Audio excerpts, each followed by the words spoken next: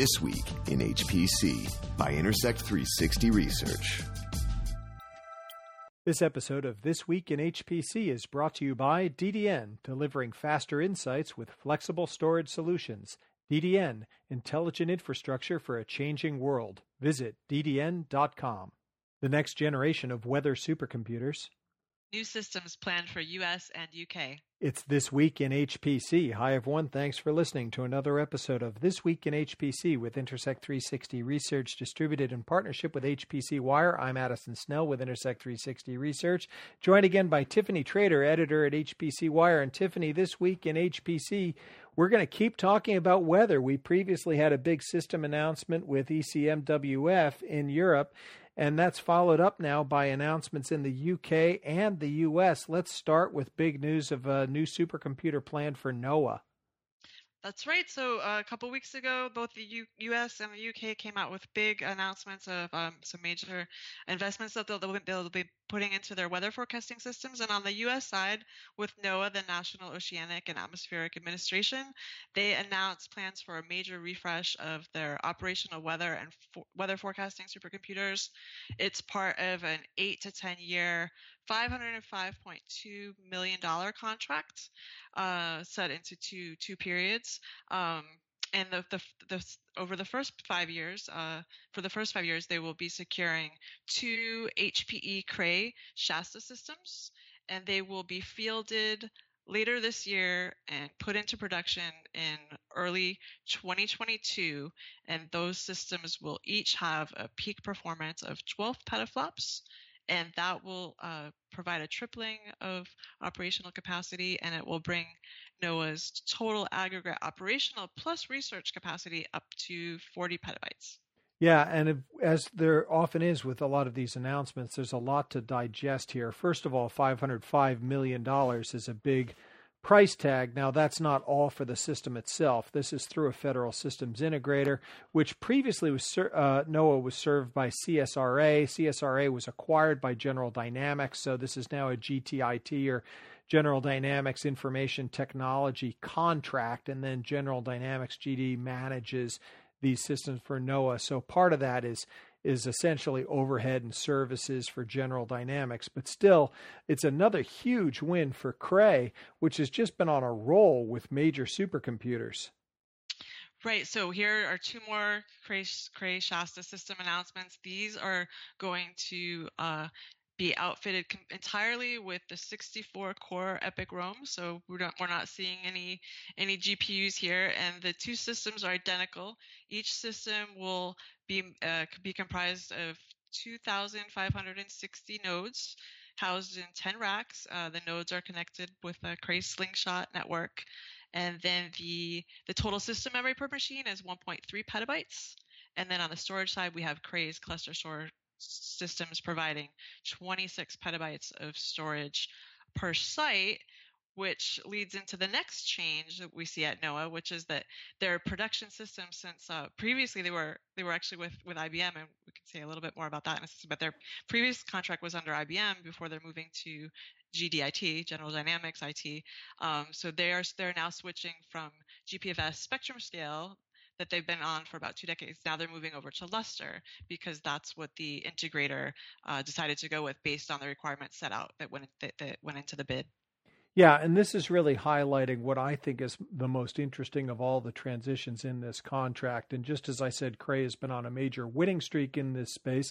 This is another big loss for IBM. IBM's been on a losing streak in this space, and this represents another big loss. We've seen IBM really falling back in the HPC space overall, and this transition from GPFS over to Lustre, I think, is noteworthy. And when HPE acquired Cray, we commented on this podcast that ClusterStor might be one of the most interesting diamonds in the rough within Cray, that we could start seeing a lot more very notable ClusterStor implementations, not only within the traditional confines of HPC, but out into high-performance enterprise as well.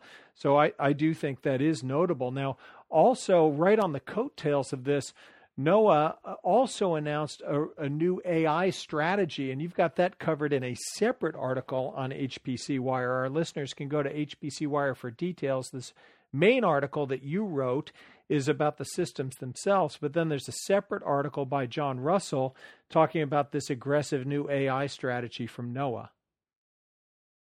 Yep, that's right. So they have several objectives in that announcement of this aggressive AI strategy, and one of the targets there with bringing in AI is something that we continue to see, which is combining the AI and the HPC together. In this case, using AI to improve the physical parameterization for the weather, ocean, ice modeling, and improving the computational performance of the numerical models, as well as several other goals that you can read about in that article. Yeah, this is an area I just wanted to make sure we get to specifically, not just because there's an article on it there on HPC Wire, but this is an area where I really do think we're going to start seeing a lot of AI augmented HPC in this space, because weather simulation and long-term climate modeling are both so complex.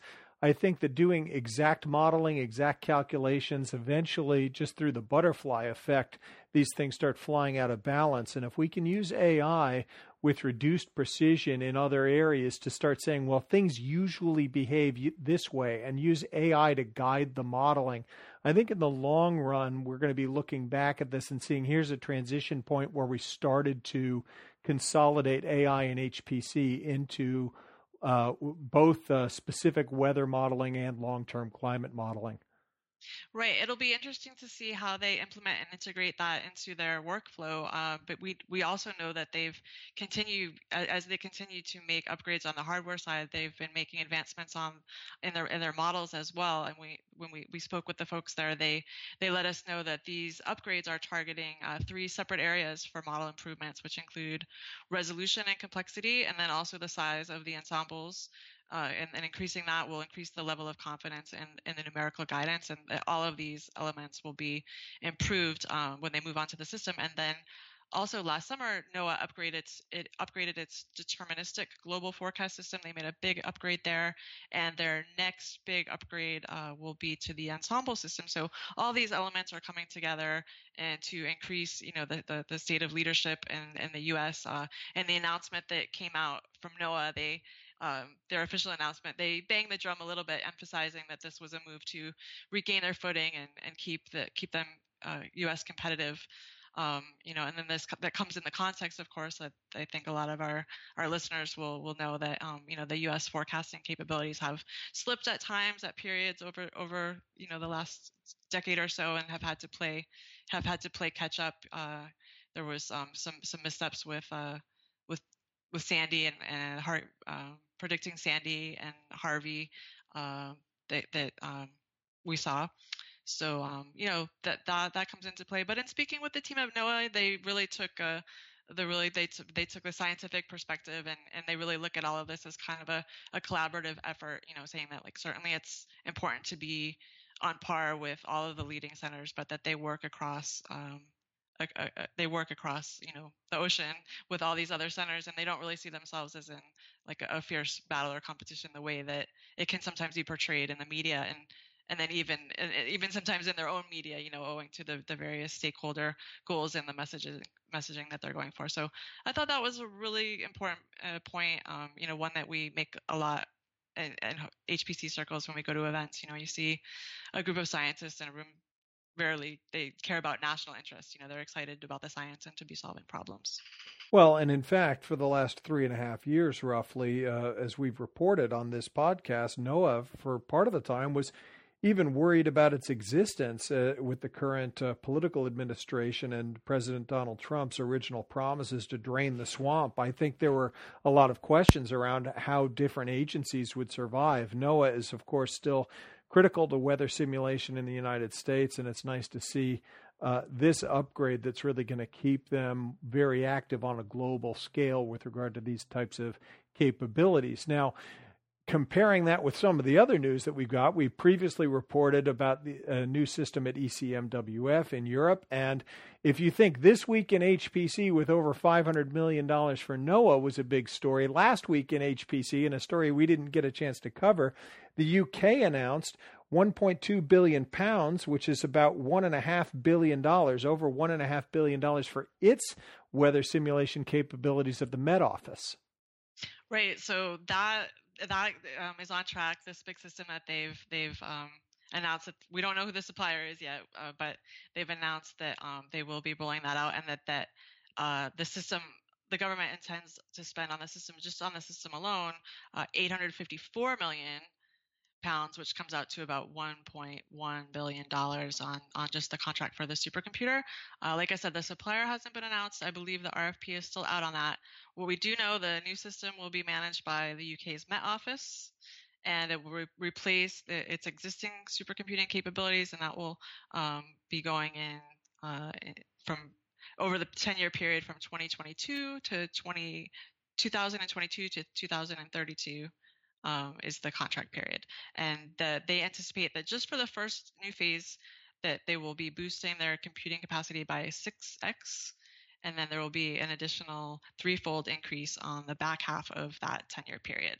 With that previous ECMWF announcement a few weeks ago going to Atos for Bull Sequana systems, and this more recent NOAA one going to Cray, I'm sure all eyes will be on this major procurement in the UK to see who the system vendor will be on this. Meanwhile, this wasn't the only announcement that came as part of this. There was sort of a string of announcements that were batched together, and some of them that were smaller were still noteworthy, including an announcement about an upgrade to the Isambard ARM-based system.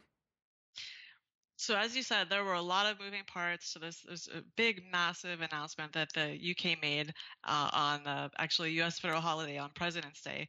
And we just covered the big piece of it, but there were also these Tier 2 systems that were announced, and part of that was a major upgrade to the UK ARM system, Isambard, which is hosted at the Met Office, but it's a project that's led by the GW4 Alliance, which includes the universities of Bath, Bristol, Cardiff, and Exeter. So they have HPE Cray, so the Isambard is an HPE Cray ThunderX2 based machine, and they're doubling that system. So they're doubling it to 336 nodes. And the partners also announced a Cray Fujitsu A64FX partition, which is interesting. So Isambard, of course, was the first ARM-based supercomputer in the world to go into production use. Shout out to Simon McIntosh-Smith, who is the lead on that project, and he was one of our HPC Wire people to watch for 2019. Isambard 2, this machine that's doubling in size, the Cray Fujitsu partition, that A64FX system will be one of the first ones of those to go in production. I think they're the 5th customer to be announced. I'm glad you mentioned Simon McIntosh-Smith in regards to that Isambard system. He's been one of the greatest advocates for ARM technology out in the market, and has done excellent work on his team benchmarking HPC applications of different types, different workloads on ARM systems. And I think it's been critical to the development of these technologies for companies like not just Cavium, but Fujitsu now with the A64FX, and that's being carried by Cray. We might start seeing a little more momentum for these ARM systems in HPC, although I don't project that will have the same kind of momentum that we see with, say, AMD, which has the advantage of still operating within an x86 envelope. The ARM systems, it's not that people don't like them, but there's a lot more of a software hurdle to get over when you're talking about changing microarchitectures and going from x86 to ARM, regardless of performance. You have to be convinced you're going to get substantially more performance in order to undertake that software effort. Yeah, that's right. And just circle back, you mentioned that there's the secondary system announcements that were made. That was part of a $26 million funding round made by the UK government. And in addition to the GW4 site with Isambard 2, there's six other sites as well. So that are getting HPC upgrades, and those include University College London, Queen's University Belfast, and Ulster University, University of Oxford, Edinburgh, the Parallel Computing Center there, and Durham University as part of the N8 Research Partnership, and the University of Cambridge. So all those will be getting upgrades as well. A lot of great news, and especially in the weather domain within the HPC industry, where we're seeing a lot of developments through the month of February as we head into March. Next week in HPC, I'm going to be in Houston for the Rice Oil and Gas Conference, and I think you'll be there as well. Is that right? Yes, I will see you there. Look forward to it. And we'll have a recap on those on our next podcast episode. Thanks again, Tiffany, for wrapping up the news with these major announcements this week in HPC, and thanks to you for tuning in. You've been listening to This Week in HPC, brought to you by Intersect 360 Research, actionable market intelligence for high-performance computing.